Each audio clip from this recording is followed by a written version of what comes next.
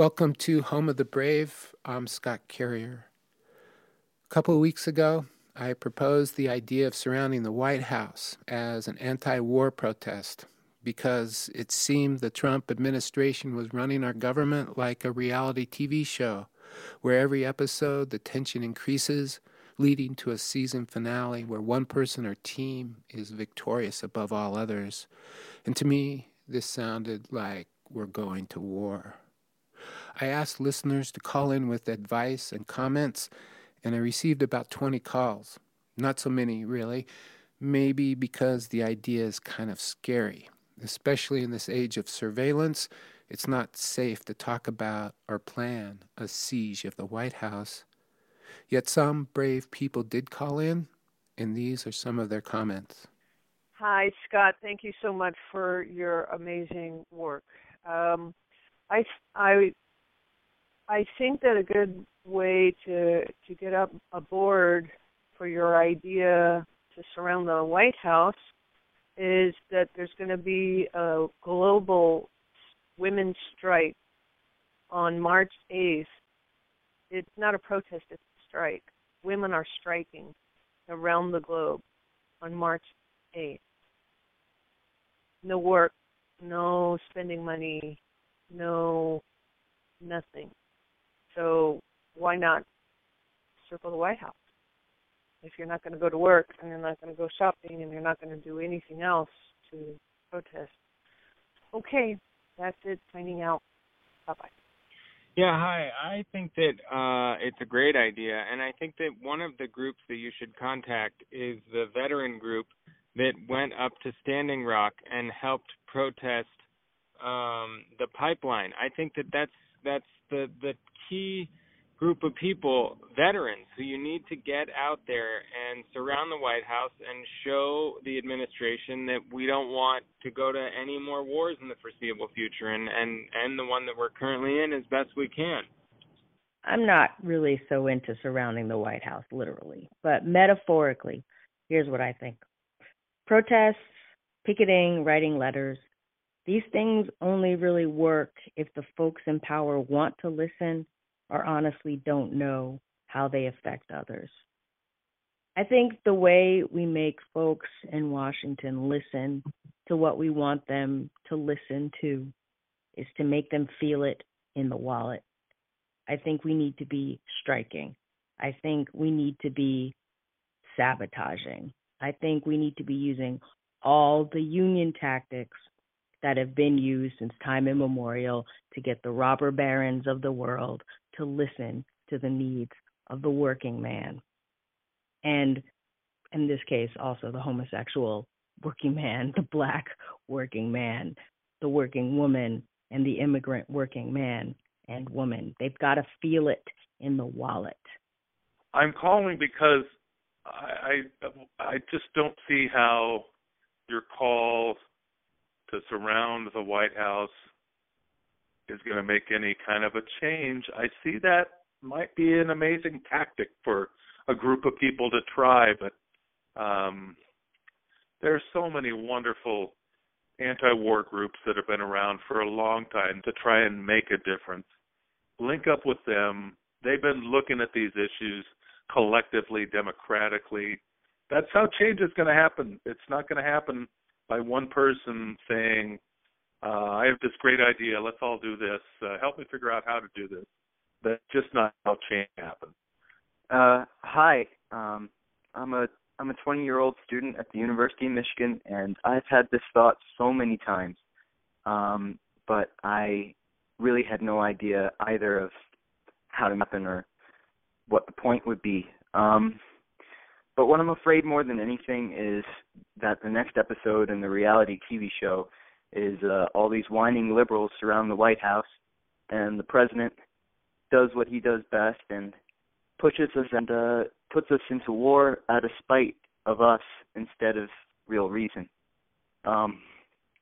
Last week, we just had Supreme Court Justice Sona Sotomayor come to campus, and she told us all that her job is just to talk with people who disagree with her all the time, and come to some kind of consensus, some common ground.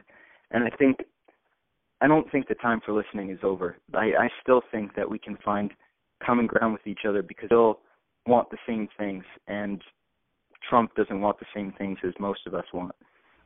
Hey, Scott, my name's John. I'm a huge fan, and I really appreciate the work that you do and all the time that you've spent delivering messages from the world of things that you see are important to all of us. I appreciate that. My comment about surround the White House is I think this is not a good idea. I don't think Trump is the kind of guy that's going to back down if he has a lot of people around the house. And it doesn't seem like that's it. I think maybe I agree that it's not the time for talking or asking questions anymore, but I don't know what the answer is, but I don't think this is it. Hey, Scott, I support the idea, especially as a nonviolent military siege tactic, as opposed to just kind of a symbolic act.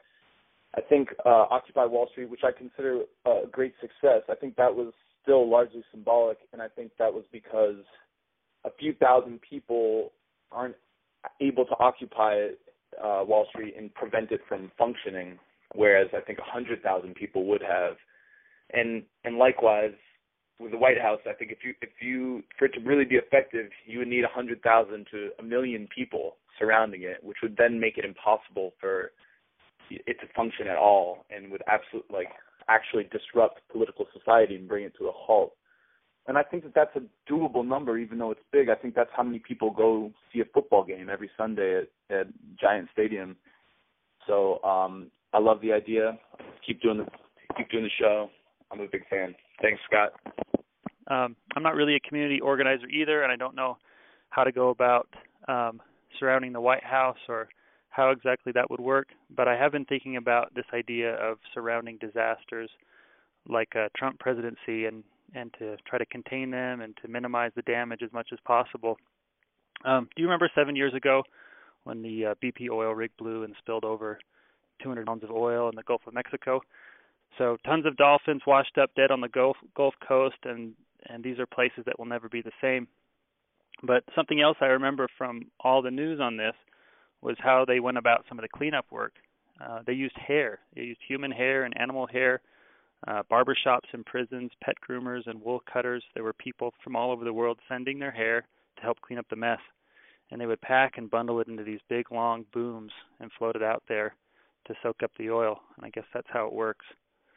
And I'm just thinking, what if we all were to shave our heads in a kind of collective act of mourning, and then we send the hair in to contain the damage? We'd have to decide where to send it, whether to the White House or the EPA or to the Department of State. I think I'd call this plan a kind of direct action and creative protest, maybe for people who can't just hit the road or jump on a plane to Washington. Hi, Scott Carrier. I called this line after I heard the first podcast episode a while ago, and I basically said something along the lines of this protest, we shouldn't do it because it'll just instigate Trump to go into war. But that was dumb. I mean, what was I saying? That not protesting would be a better idea than protesting? That just staying silent would be better? I really don't know what I was thinking. I'm a student at the University of Michigan, just to clarify, if that helps. Thanks, and I really hope that this works. Thanks for fighting the power.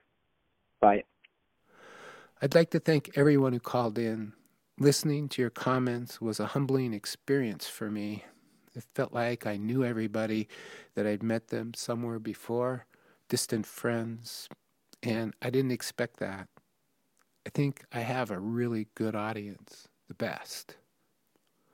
I did check into obtaining a permit for a protest that encircles the White House, thinking it would be better if it was legal. And it turns out it's complicated by the fact that 3 different agencies have jurisdiction over the areas around the building. the Secret Service, D.C. Police, and the National Park Service, and there's disagreement over who controls what. The Secret Service told me to call the police told me to call the Park Service, and the Park Service told me to call the Secret Service. The National Park Service does give out permits to protest on the sidewalk on the north side of the White House, the part running along Pennsylvania Avenue, but it only gives out permits for this section. The rest of the sidewalk is off limits for protesting. So the answer is no. It's most likely not possible to get a permit to lay siege to the White House. If it happens, it'll have to be spontaneous, unplanned, perhaps a spillover from another protest on the mall or somewhere else in the city. But then there could be police brutalities, people getting tear gassed, arrested, hit with felony rioting charges.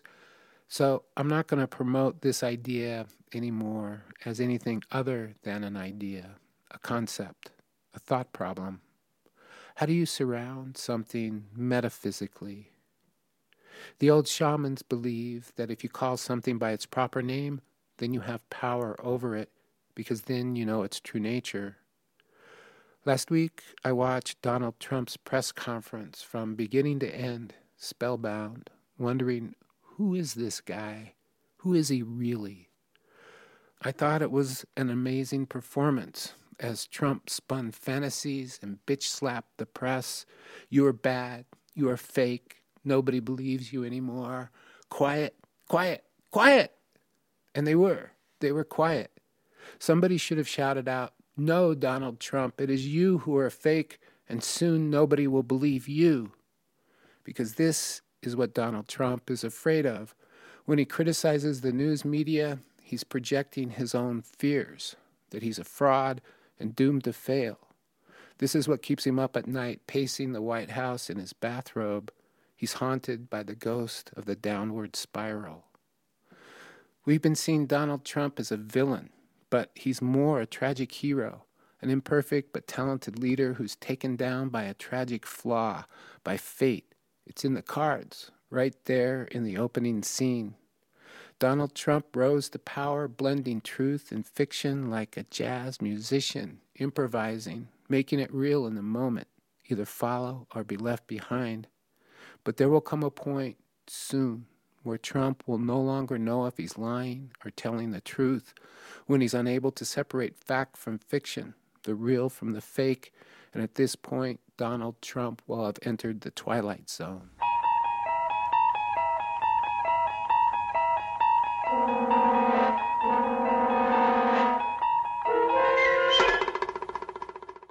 So sad. His ratings will drop. His show will be canceled. Donald Trump will lose everything that matters to him. Nobody comes back from the twilight zone unless there's a war, a plot twist where Trump could come back as the leader who unites the country against a common enemy. I think we need to snuff out this war scenario like a short cigar by calling Trump by his proper name, tragic hero, Citizen Kane. It takes his power by metaphysical siege. We take control of the narrative. Right after I watched the press conference, I was looking at my Facebook feed and noticed somebody had posted a link to Bonnie Raitt singing a Bob Dylan song on the David Letterman show back in the year 2000. When I heard it, I thought, we're going to be okay. Because at the end of the day, Bonnie Raitt and Bob Dylan and even David Letterman are bigger and better than Donald Trump will ever be. Thanks for listening. Well, you must leave now. Take what you need. Think we'll learn. But whatever you wish to keep, you better grab it fast. You understand your orphan with his gun. Crying like a fire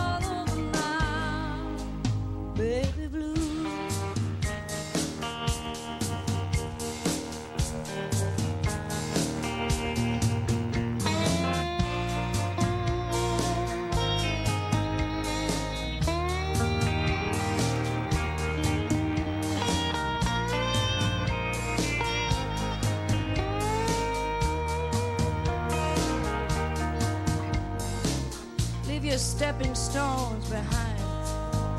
Something calls to you. Forget the dead you've left. They will not follow you. The vagabond who's rapping at your door, standing in the clothes that you once wore. Well, strike another match or start anew, 'cause it's all over now, baby blue.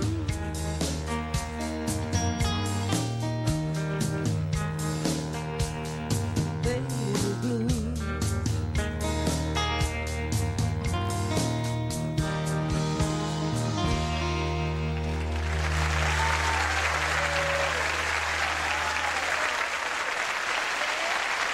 Beautiful song, as always. Good to see you.